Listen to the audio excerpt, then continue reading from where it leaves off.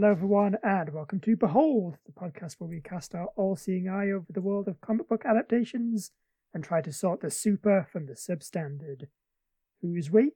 Well, I'm your host Andrew, and as usual, I'm joined by my co-host Mick. Hello! And this week, we're once again joined by Graham, in what I assume is the podcast equivalent of rubbernecking an accident. Hello, yes.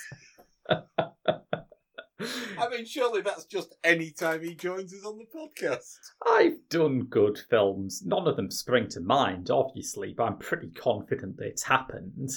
You're implying that we're not doing a good film today. No, just still traumatised by Howard the Duck. Yeah. And I suppose in Graham's defence, he at least is now not responsible for the bottom of our list. That's true. That's true. What has nudged Howard off bottom place? The absolutely appalling 90s made-for-TV Nick Fury movie. Oh, right. Starring David Hasselhoff. Okay, then. A film in which Nick Fury not only chews the end off his cigars, but also most of the scenery. Which is really inconvenient because they only have the one set. S.H.I.E.L.D. and Hydra are time-sharing the same underground lair. But yes, please let's talk about things that are not today's film.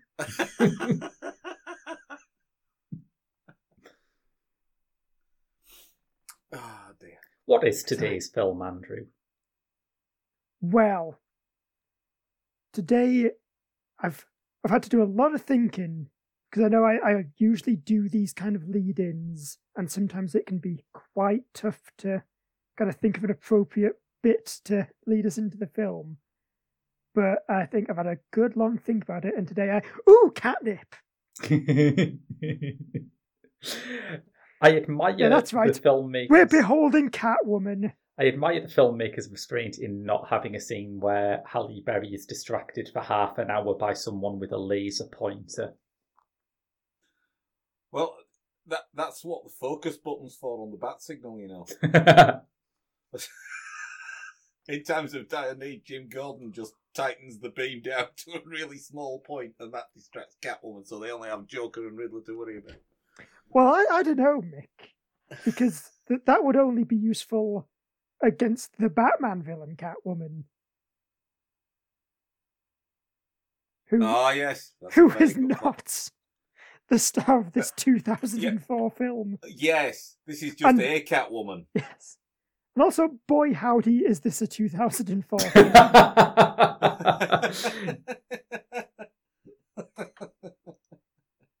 So yeah, it is written by John Brancato, Michael Ferris, John Rogers, who created the Jackie Chan Adventures cartoon. I did not know that.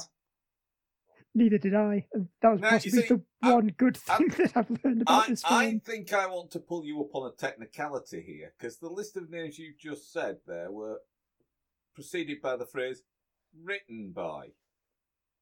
Yes. Now that implies that some level of creative thought and effort went into the project.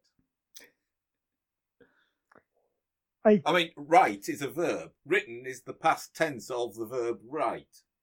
Correct? I mean, certainly all the people involved in this, who also include Teresa Rebeck, put words on a script. So in a very technical sense of the term, they did write this film. Okay. Much like, in a very technical sense of the word, the director Jean-Christophe Comar, a.k.a. Petoff, directed it. Petoff? I think the joke going around at the time was that his surname is Despair. Well, that is appropriate, isn't it? Although, what's not appropriate is the based off of bits, which, I mean, technically is based off a DC Comics character. Based on a copyrighted name.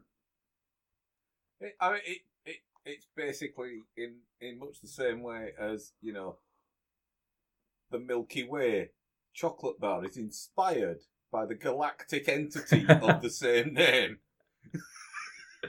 Yes. In that it bears absolutely no resemblance whatsoever. It's just a catchy title. Yes, that's just it. Yes, inspired by the DC Comics character created by Bill Finger while Bob Kane was also in the same room. Because if it's Batman related, I'm gonna rag on Bob But what Kane. we should never ever refer to it as is Bill Finger's Catwoman. Yeah, maybe I'm being too harsh on Bob Kane. Maybe that's the real reason they never credited to Bill. DC presents Bill Finger's Batman. It's The a marketing Animaniacs nightmare. got censored for less than this. Batman Finger. No, Bill Finger's Robin. It's endless. So, Andrew, would you like to do a plot synopsis for this film?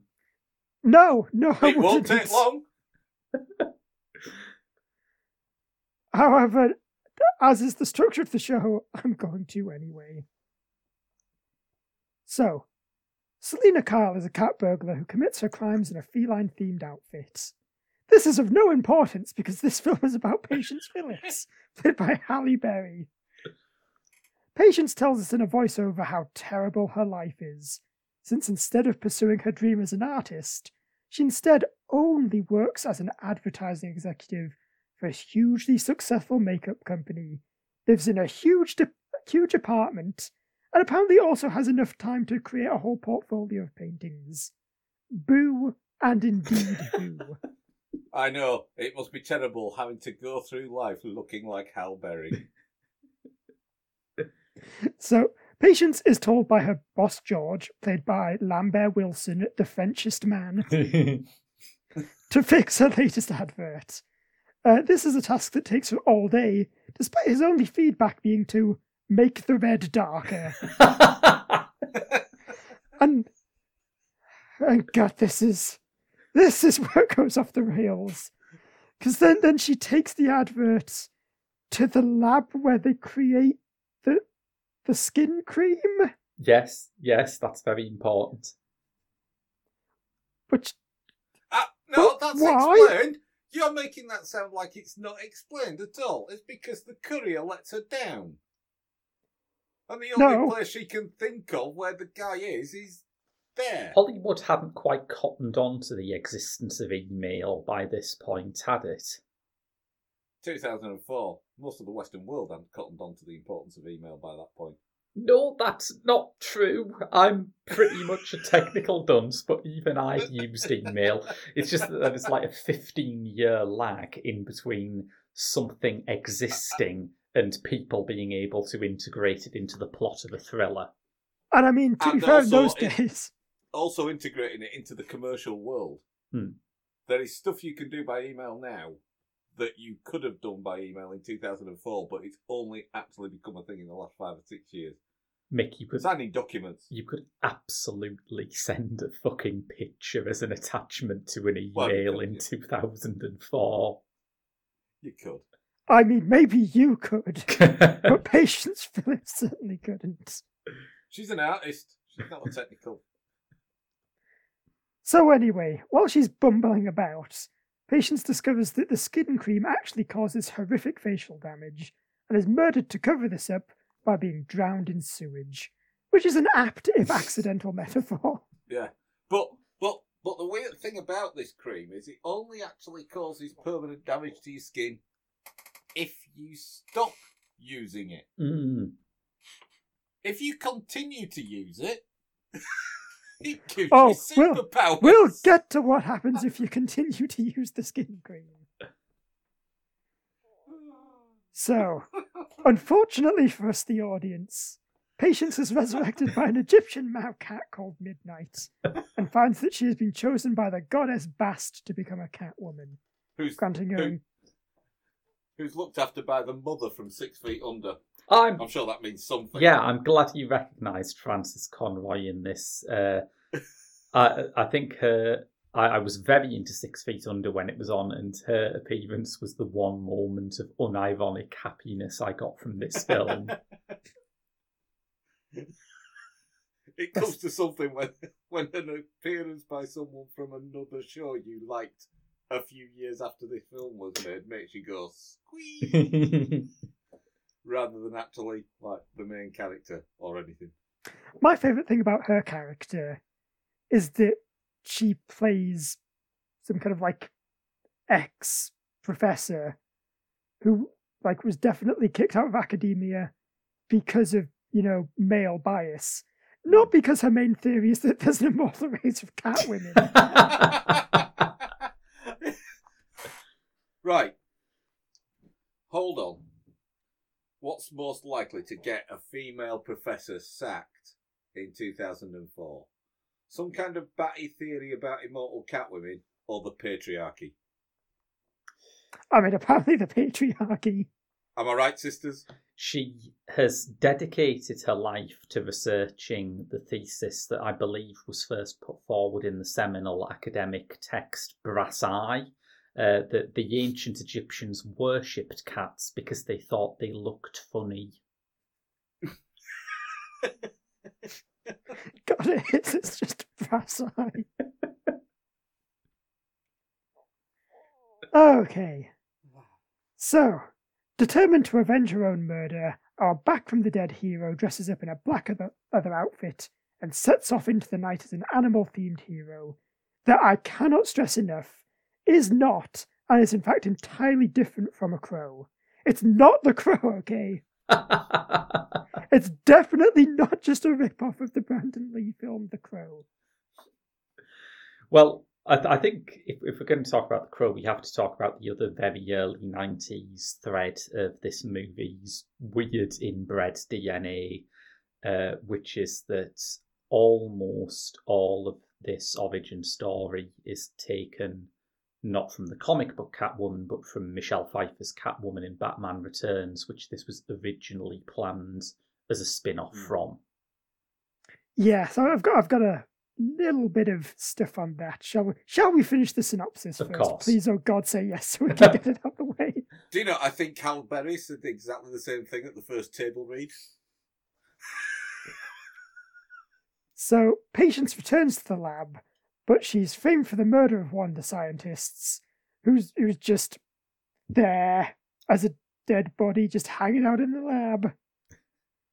Which is a bit awkward for her, since her boyfriend is Detective Tom Lone, played by Benjamin Bratt. Heartthrob Benjamin Bratt. Some things happen that don't make much sense, and Patience discovers that the mastermind behind everything is George's wife Laurel, played by Sharon Stone. I also want to make a note that this is when Patience discovers it towards the end of the film. We, the audience, know this, from about 5 minutes in. Yes. Yeah. Laurel and Catwoman fight, and Laurel reveals that her exposure to the skin cream has made her skin nearly invulnerable. She has become literally Sharon Stone.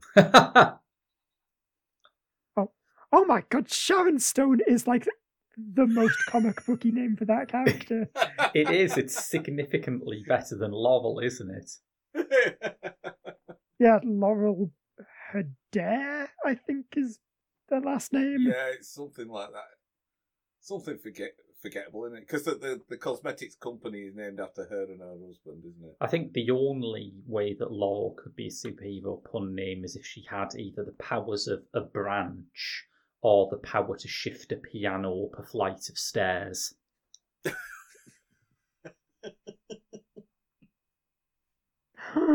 Maybe that's it.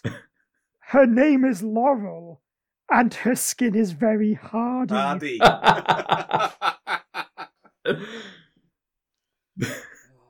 Anyway, thank God nearly invulnerable does not extend to falling off a building, so that's the end of that.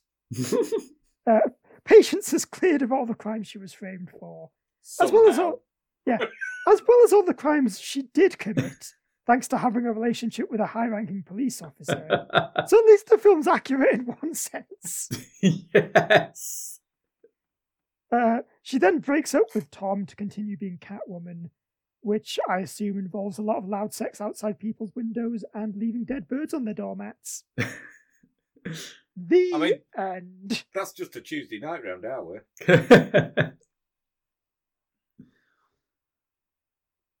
It's a bad film.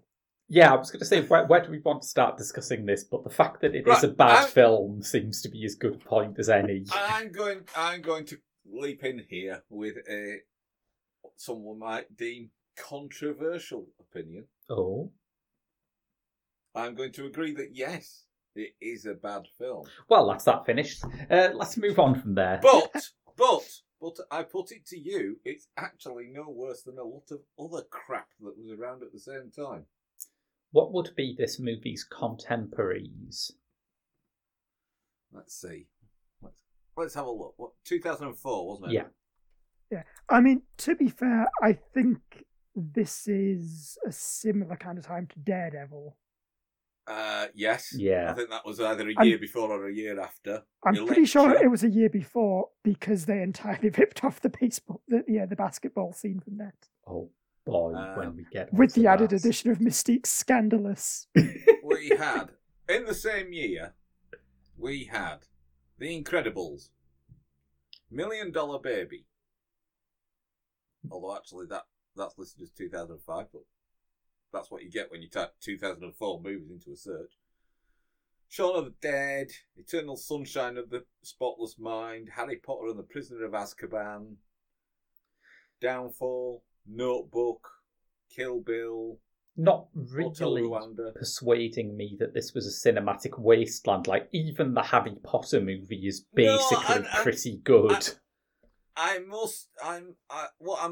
I must say is I probably meant of its ilk. Mm. Because none of those are superhero movies. The Incredibles. None of those are live-action superhero movies. Spider-Man 2 was out that year. I didn't mention it, though, did I? Fair enough, yes. It wasn't in the list of films I mentioned. Back in your box, Williamson. Right, so...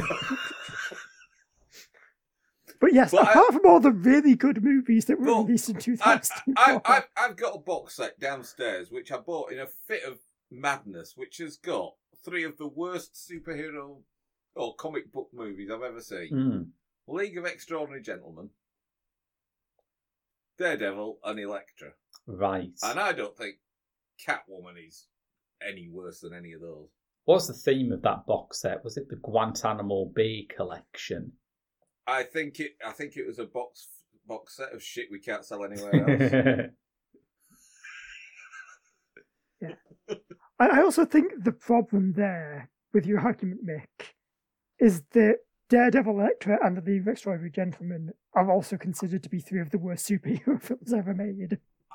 Which is my point. Superhero films in that era, a decent one was the exception rather than the rule.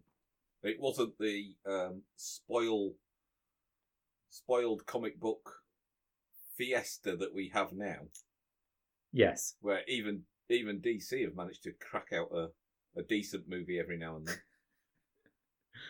Yes, this is fair. And I think we have to accept some level of truth to that if we're going to agree with the very good point Andrew made earlier, which is that this is the most 2004 movie in existence. Really not really on that list of 2004 movies. I mean, when I was watching it, I was thinking it's poor for a 2004 comic book adaptation, but it's about on a par with a reasonably good 80s live action. I mean, the Tim Burton Batman aside, because that was like a watershed moment for comic book movies. Yeah. But anything up to that, this is what Catwoman feels like. Oh yeah, you put it next to something like Supergirl, and I think it makes a lot more sense in that context. Yeah. Especially, I think they both suffer from that really big problem of getting a bunch of men in a room and going, how do we make a superhero film for girls? Oh boy, does it ever! Yes. Yeah, and that's why the villain's got to be in charge of a makeup company. Yes, and I think that's the main problem with this is it's any film that has Catwoman as a lead is going to be about female empowerment, and that's what Selina Kyle's plotline was in Batman Returns. It was about setting herself free from all that oppression and stuff, and freeing the rage and stuff like that. And had this come out at the time when it was probably meant to, with Michelle Pfeiffer continuing the character and continuing that line of thought, it might not have been half as bad. I think the problem is it's also that version was written by Daniel Waters and directed by Tim Burton, who did Batman. So basically what I'm saying is, if that film had come out with a different actress, a different director, a different writer, and a different script, it probably wouldn't have been as bad. But it would have been carrying that same DNA, whereas this smacks very much of, we need to say something about female empowerment. Who are the people keeping females down? It's the cosmetic companies telling them that they're old and ugly. Yes. Right. Well, we'll do that then. Who shall we pick? Two of the youngest and best-looking actresses in America. Yeah, it's weird that, isn't it? I always thought that the character of Laurel comes across very oddly when you have someone like Sharon Stone, who is, I mean, maybe she's had some subtle work done, but she seems committed to aging naturally. If it was someone... If it was Leslie Ash, do you think this would land slightly differently? Even so, I would have put someone in there like a former 60s icon, like a Jane Fonda or someone like that, who still looks good for her age, but is playing that sort of, I've been cast aside by Hollywood and by Vogue and all the rest of it. That would make more sense. She then puts on the cream, but of course we probably didn't have the digital rejuvenation techniques that we have now that would have made that a believable... because I think that she's supposed to have just reached the peak of not being pretty enough for magazine covers. The one thing that would make this film worse is if it had some mid-noughties de-aging CGI a la whichever X-Men movie tried to create young Patrick Stewart. Oh God, X-Men 3: The Last Stand. Of course it was the Brett Ratner one. How could it not be? But yeah, so yes, it's trite, and yes, it's hackneyed, and it sucks, and it's been written by people who've never heard people speak, directed by people by someone who's never seen people walk, and I think probably its biggest problem is that it's called Catwoman. Oh, I think there were probably bigger issues with it than that, if I'm honest. And I say that because calling it Catwoman and it having the association with DC in the credits leads you to a certain expectation of what you're going to get that you don't get. You do get a woman dressed as a cat, I'll grant you, but it feels more like a sort of Asylum Films version of Batman Returns, doesn't it? Where they've took the beats from Daniel Watts' script from all the Catwoman bits, but they've filed the serial numbers off. They've given it a different kind of background mythology. They've changed the character's name, and it's old ground that is not being successfully retrod. Yeah, and I think, we're reviewing this in the week that The Batman has come out. If there was an equivalent film to this coming out, it would be called A Batman. Yes. Not that one, a different one.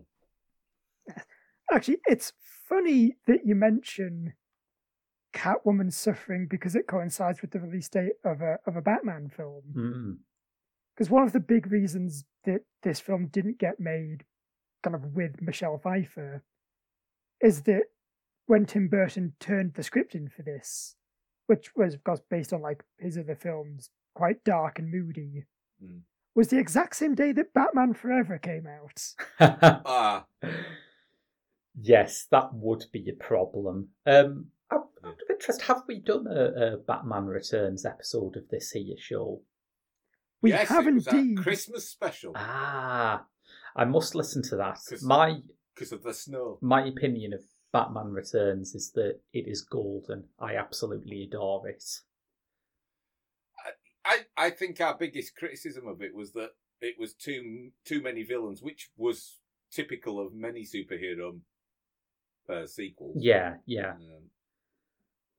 But it's sort of interesting how many things that did work in the very particular context of a Tim Burton movie just crash land here. Yeah. Yeah, I mean, I guess a lot of that is because Tim Burton has a very particular style. Yeah. I think if any of our younger listeners doubt that there was ever a time when it looked like a good idea to give Tim Burton all the franchises, you can just watch Batman Returns and you can see why people thought that. Yeah. And then if you want a reason why no one gives him the franchises anymore, watch Planet of the Apes. Yes. But that is the thing about Batman Returns, is that it was not universally acclaimed when it came out, and part of the reason is it is really grim. I mean, even nowadays in this post-Snyderverse comic book landscape, there just aren't many comic book movies about mass infanticide anymore. No, it's... And more's the pity. Indeed. It's a crying shame. Yeah, so they try and square the circle here, I guess, by keeping some of the cod occult bits of that film's Catwoman origin story, but also making her basically a drip, and the whole film is just kind of goofy. Yeah, and I think it's a shame, because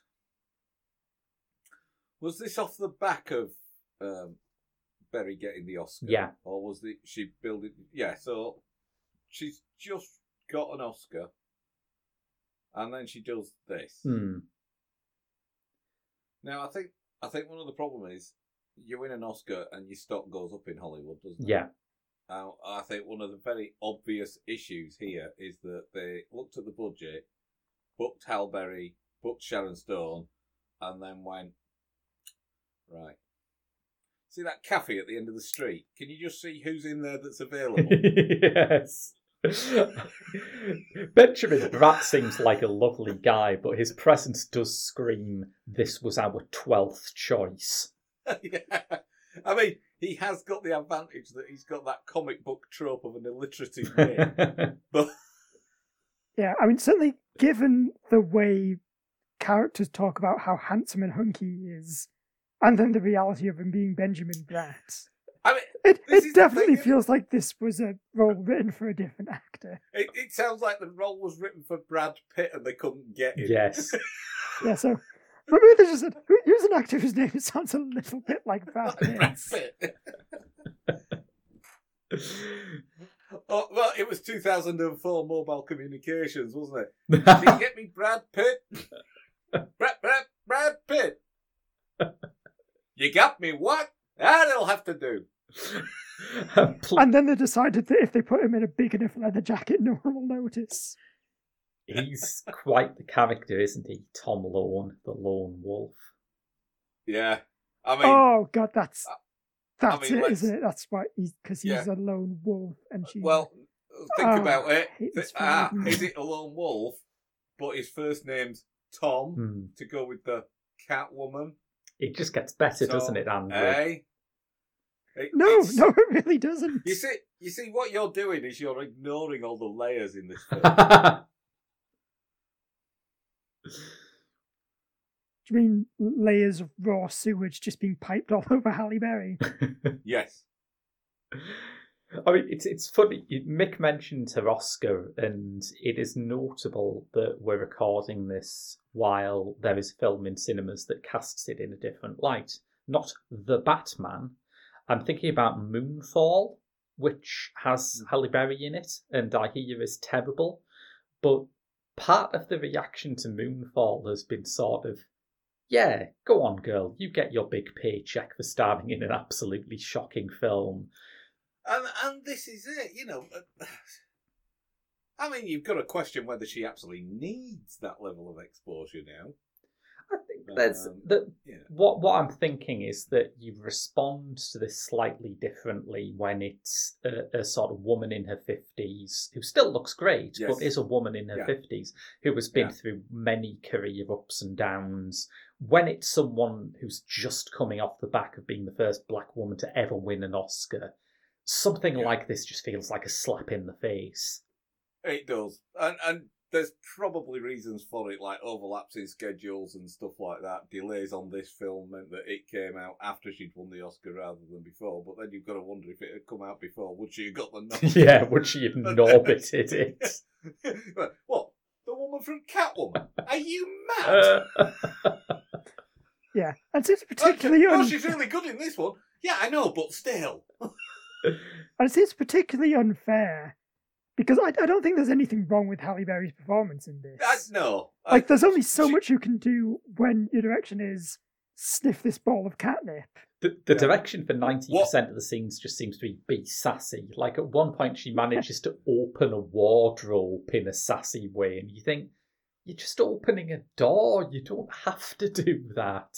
And I actually think that what we're seeing here is the birth of modern CGI, because I don't think it's physically possible for the human body to sway hips at quite that extreme. Yes. I mean, it does feel like one of those diagrams of how canals work, where the lock just twists in a certain way. I mean, that does explain why the rest of the CGI looks so god-awful. But yeah, I think this is the problem, that obviously the DNA of this film is that it was originally meant to be that Pfeiffer follow-up, and that's not easy to say on a Sunday afternoon.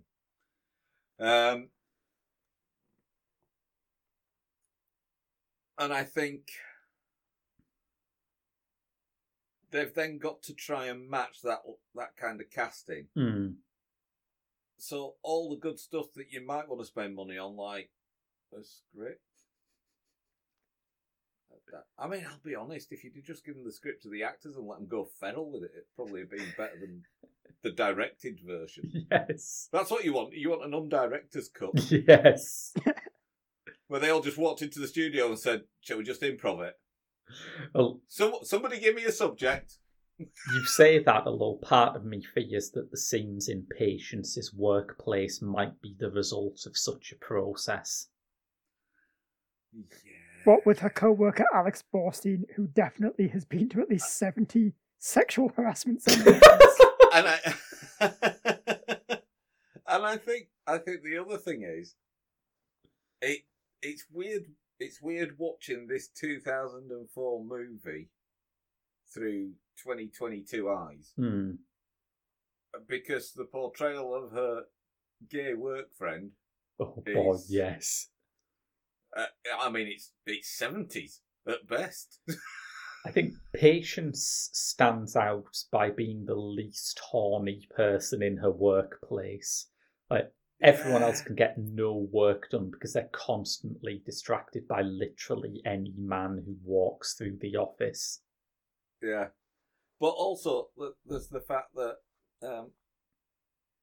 Patience, who, as we mentioned earlier, looks like Hal Berry, needs her office colleague to get her a tarty leather outfit to get a date. Well, see, I'm very confused by that leather outfit, because it's in like a lingerie box, but it just looks like a biker outfit. Like, what is the purpose of this outfit? I don't know. It's for a leather fetishist who doesn't fully understand leather fetish, I think. It's, you get the Dummy's Guide to Linux. It's the Dummy's Guide to Leather Fetish. I mean, you can see the evolution of Pfeiffer's cat costume, where she's just got like a plastic Mac and cut it all up and sewn it together so it looks a bit like a cat suit. Yeah. Anne Hathaway's version makes perfect sense. Yeah. This one, it looks like Council Estate cosplay. Why does she cut up her trousers? Yes. Why is she hell-bent on making a superhero costume that affords her the least amount of body cover imaginable? Yeah. I don't know. It's not a question that has an answer, is it? No. It isn't.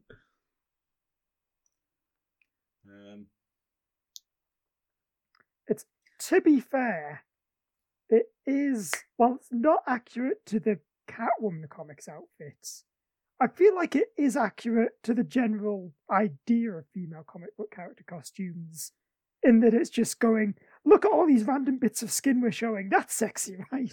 Yes, I remember that when Daredevil was about to come out and the first images for that were coming up, there were a lot of people who were very disappointed that Jennifer Garner wasn't wearing a comics-accurate costume. And Catwoman feels like karmic retribution for that, doesn't it? Here you go, you horny idiots. This is what that would look like.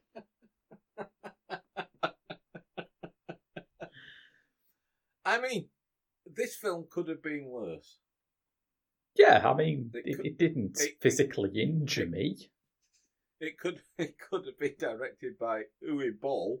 It's probably not the worst Hollywood film involving CGI cats that I or Andrew have ever seen.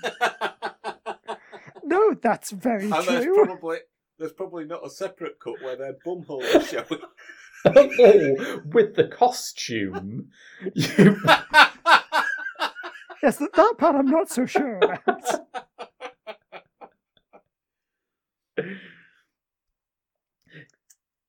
Also, I feel like talking about other cat Is films, it me, or is 18 years too long without a sequel? To this? Should I give up hope? Yeah. There was a video game tie-in, you know. Was there? Yeah. Yeah, because it was 2004. Everything had a video game tie-in. Yeah. I mean, if three billboards had come out in 2004, it would have had a video game tie-in. I would have played that. Would you? It would probably have had a hideous QuickTime event minigame where you had to fill out the writing on the board in a set amount of time. Yeah, God, that's one of those weird things, isn't it? There's like a whole generation who don't know about when every film would have a tie-in video game, and they were all just the shonkiest go. And then there was that time that they remade Clash of the Titans and based it on the video game tie-in first. I digress. Yes, I'm just thinking what film that I've watched this year would I most like to see a video game tie-in for. I think Memoria. Not target I don't know what audience that is, but gag. I assume it's...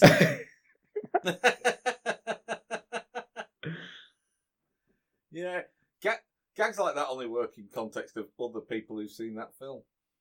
Yes, fair enough. To be fair, if there was one thing we get Graham on the show for, it is definitely not broad market appeal gags. That's right, yeah. Which is why we bring him in on shows like Catwoman. Yeah, why we've already limited our market appeal by doing Catwoman. Yes. But at least we're not as bad as Bill. Anyway, do you know something I found much more hilarious in hindsight watching this film now? Go on. What? Is that Catwoman is about a character who takes on a cat-themed superhero identity based on a legacy of those characters and empowered by the goddess Bast. Mm-hmm. And that's the origin for Black Panther. Oh, of course it is. Oh boy, yes. I maybe I'm just maybe I'm closed-minded, but I think Black Panther would have been substantially worse with a lot of puns about catnip in it. Just you wait for the sequel. Well, I mean, look, we need something to fill up the runtime because we can't film Letitia right. Yes. No, apparently we can now. Apparently everything's been forgiven. Okay, good. So we can get another like half an hour of footage out of it then before the next thing. Yeah. Oh God, it's just it's. I hope it's good, but it is starting to look like they disturbed some ancient burial grounds during the filming of the first one, isn't it? Yeah. God, it really. This is going to make some kind of like filming disasters book at some point, isn't it? I just hope the guy who made Burden of Dreams is on set, filming everything. But it probably also means that book that you mentioned will be called Catwoman and Other Major Filming Disasters. Speaking of filming disasters, that basketball scene, right? I went back to count this, and one bit where Halle Berry dribbles a basketball contains 17 cuts.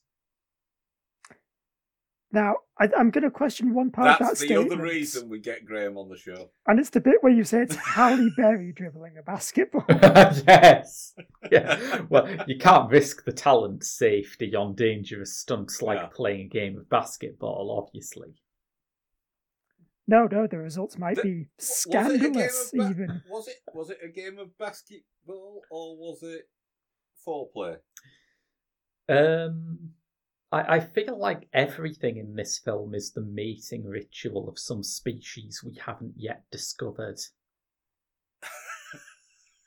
But yeah, every time we got a close-up of Halle Berry during that basketball, there was a lot of breathlessness and meaningful eye contact with the roving Tom. Yes, there really was. We should also mention that this scene takes place in front of a group of at-risk teens. Yes. Yeah. It's not good, is it?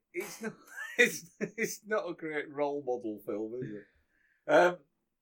I think all of Patience and Tom's meet-cutes are incredible. They're so strange. Like, this again is probably not a Target reference, but I nearly broke my laptop in half when we got to the bit where he looks at some of her sketches and goes, "It reminds me of early Chagall, very much in the tradition of the old Dutch masters." And I just wanted to march into the screen and say, right, here's a Marc Chagall painting and here's a Rembrandt. Why don't you tell me how these things are comparable in any way? It's really because the same kind of thing as it said so on the back of the piece of paper that was behind Halle Berry's head that he was reading off of.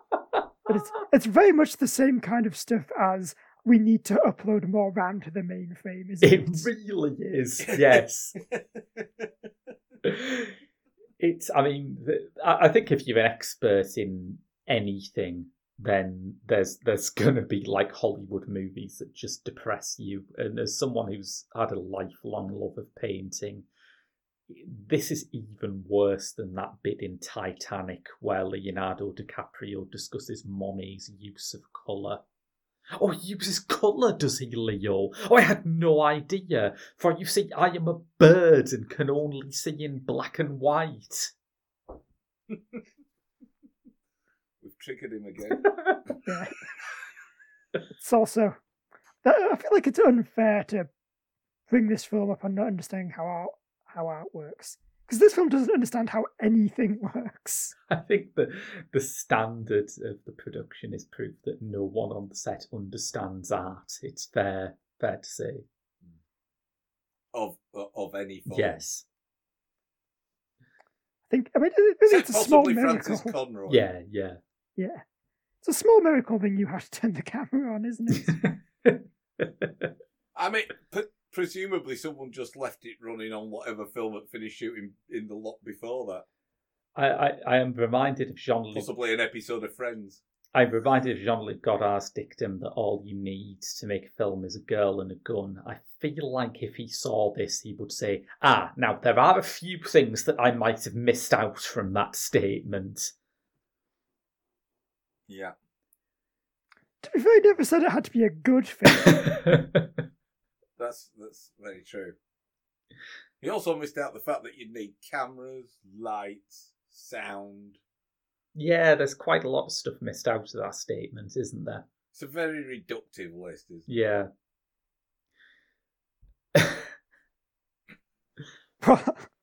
Well, thank God. What do you know, Goddard? We finally brought Goddard to his knees. Next week. Next week we'll make Jodorowsky regret his life choices.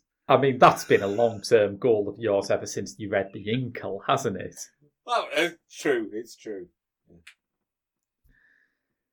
There's a couple of things that I think we've touched on that I just want to examine in a bit more detail, which is the score to this. I was trying to work out what genre it's going for, and eventually I settled on background music for a late 90s medical drama. I think that's where they got the copyright permission from. That is a very apt description of it. Yeah, I think the Mystique Needle Drop stands out because it is so weird, although I have a certain nostalgic fondness for that song. I think a more representative one is the song that plays where she fights the jewel thieves, whose lyrics go da da da da da da da. Da da da da da da. It is, isn't it? It's the Pearl and Dean advert.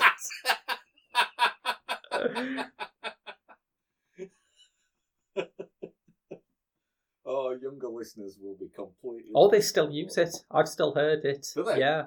All right. I've heard it. I obviously don't got cinemas that use Pearl and Dean. I think they still do it at Showcase. I think the Cineworld ones do have that sort of ear-assaulting orgy of cod dubstep that goes on. Oh, yes, the Final Fantasy boss music. Yes. But yeah, I don't think it's necessarily a bad soundtrack. Like, it's a nice bit of early 2000s easy listening.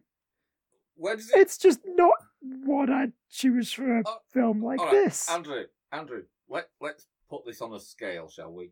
Let's put it on a scale of 1 to 10, where 10 is Chariots of Fire and 1 is Venom. Venom's gonna get him. I mean, based on that, I have to give it at least a 3. I have not yet seen either Venom movie, but I do like the fact that the sequel includes a cameo from Little Sims, acknowledging that 1 year after the first one came out, she released a song called Venom, which was actually good. So they clearly thought, if we just held out 1 year... It's like... See, it's funny because you haven't seen Venom 2, so you think that's the wildest cameo in that film.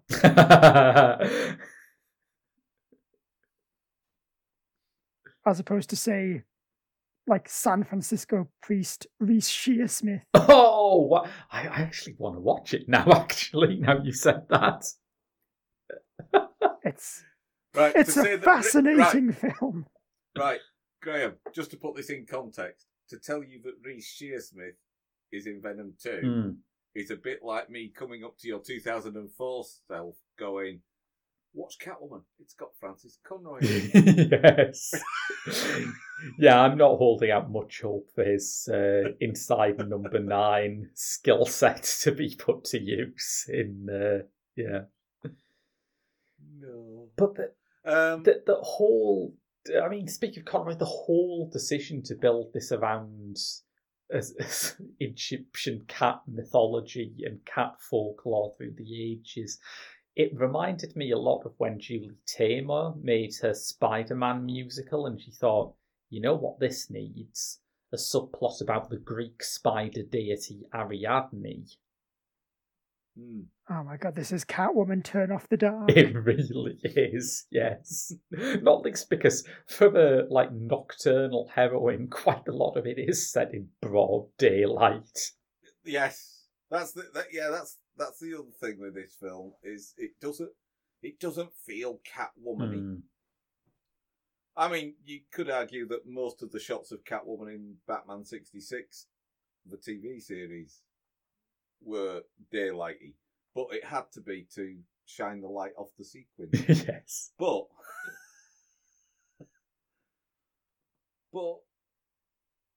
yeah, this, she doesn't do a great deal of moving around rooftops at night, does she? No, not at all. I mean, she does do that one bit where she sneaks into the theatre, and by sneaks in, I mean walks just right past the security guard. Yeah.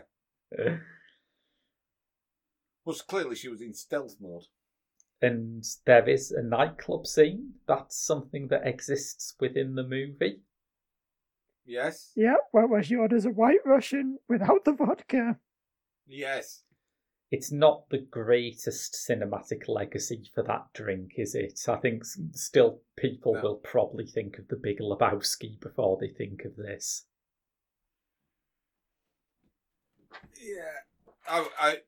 I was slightly traumatised by that scene because it brought back flashbacks to what's he called? The arsehole Scottish MP that was on Celebrity Big Brother. Oh God, George Galloway, yes! That's it.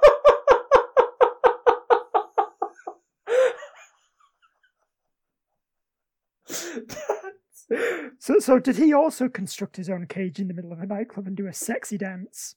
Yeah, what I would do, Andrew, and listeners, is I would urge you to not go to a search engine of your choice and type in as your search criteria George Galloway, Celebrity Big Brother, Rula Lenska, milk. Listeners, if you think... I mean, now I come to say it back to myself. Why would you accidentally type that in? If you think it sounds obscene and horrific the way that Mick gives you the keywords, it's worse than you imagine. To be fair, I cleaned it up substantially then. Yes. So you both know full well that I'm going to Google this, and I hate you both already for it. Yeah. What we want now is live video of you watching that and the facial expressions as the scene unfolds in your eyes. Yes. And then we want extended coverage of you then going and getting a red hot poker to get those offending eyes out of your head and then washing the sockets out with high strength bleach because you won't be able to unsee it. God, I can't believe not only have you made me watch Catwoman, but now it's not even going to be the worst thing that I'll watch this week.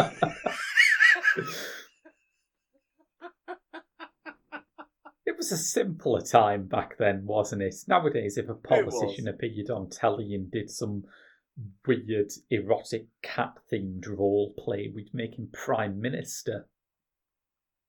I mean, to be fair, it'd probably be preferable to what we've got.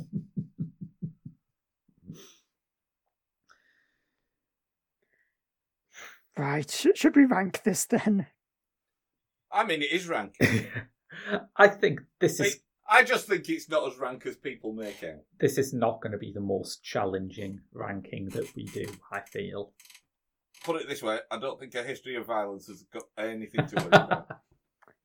Yeah, so looking at our list, as a History of Violence, that's number one. Although, to be fair, we usually place our number one film when Graham joins us. It could happen again.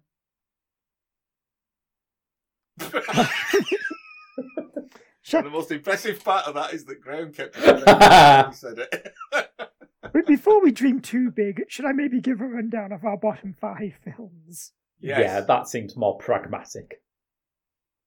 So, number 29, we've got 30 Days of Night. Number 30, Howard the Duck. And below that, 2 of our newest entrants. 3 Day of Adam at 31, and Nick Fury, Agent of S.H.I.E.L.D. at number 32. Now, in terms of my reference point, I would say that the practical stunt work in Howard the Duck is easier to enjoy than anything in Catwoman. So I think this is worse. Well, one of the reasons that Howard the Duck lost its pride of place at the bottom of the list was because when we watched 3 Dev Adam and we watched Nick Fury, Agent of S.H.I.E.L.D., we realised that Howard the Duck has many flaws, but at least they were ambitious. Yeah. They shot for the moon and landed somewhere in a mud bowl in Midwestern America. But there was a definite effort to do something big there. Whereas with Nick Fury, there was an effort to do something really small, and they failed. And 3 Dev Adam was kind of somewhere in between those two lofty ambitions. Yeah, that 3 Dev Adam is weird, and we don't know what to do with it. And we're a bit scared by it. Let's just put it down there. 3 Dev Adam seemed to be where someone had got 3 different plots of 3 different superhero movies and gone, you know what, let's make them all. I realise now a mistake we've made. What? Is that we should have done The Crow first, and then we would have a reference point. You know what? I don't think I've ever seen the whole of The Crow, and yet even I feel confident saying this is worse. Also, was The Crow a comic book adaptation? Yeah, I'm pretty sure it is, actually. Or is there a comic book adaptation of the film? I'm pretty sure it is. Is that a whole new podcast? Comic adaptations of things that already exist? That'll give me an excuse to have read this Blade Runner comic I've got. It's all fun and games until someone recommends you Buffy Season 8. I'm just reading the new run of Firefly, actually, which is based on the not-made reboot series. Because, again, it features all the actors that are still willing to work with Joss Whedon. Anyway, Catwoman. Naff, isn't it? Yeah, it's not good. It's not good. I still think it's better than Nick Fury, Agent of S.H.I.E.L.D. Yeah. But it lacks the pure entertainment value of 3 Dev Adam. I would also say, just from a technical standpoint, it's at least marginally more competent than 3 Dev Adam. Yes. Yeah. So, yeah, we will put Catwoman in as our new 31. There we go. Okay, great. Howard the Duck there, moving up the table by default. The 2 sweetest words in the English language. Default. Okay, well, I guess before we wrap up then, I just have one more question to ask. Okay. Yes. So is Patience Phillips a Jellicle? Well, as I think the opening song to the musical Cats makes perfectly clear, Jellicles are... what the hell is a Jellicle?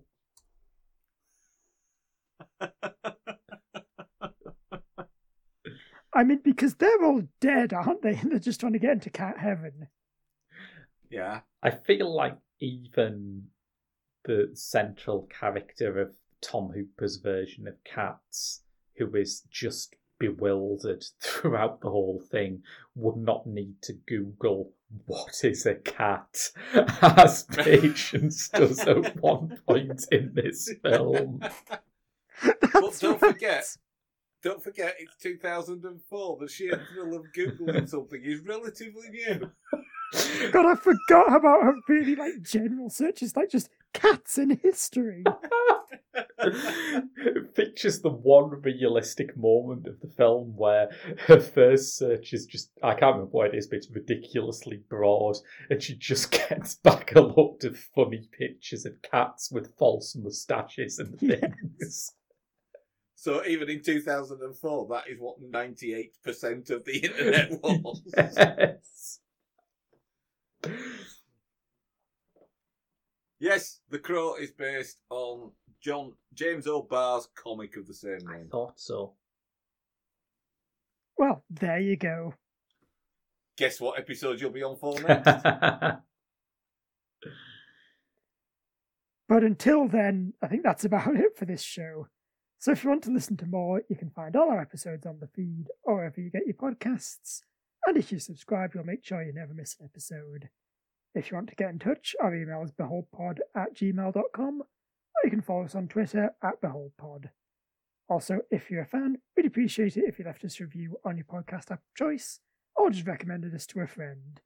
It's the best way for us to grow as a show and reach new listeners, so that more people can hear whatever the hell this was.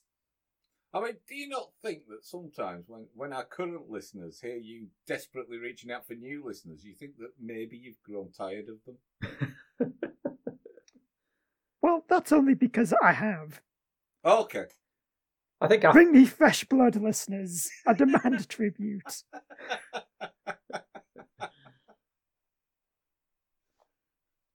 Anyway, until next time, I've been Andrew. I've been Graham. And I've been Mick. So long, and thanks for listening.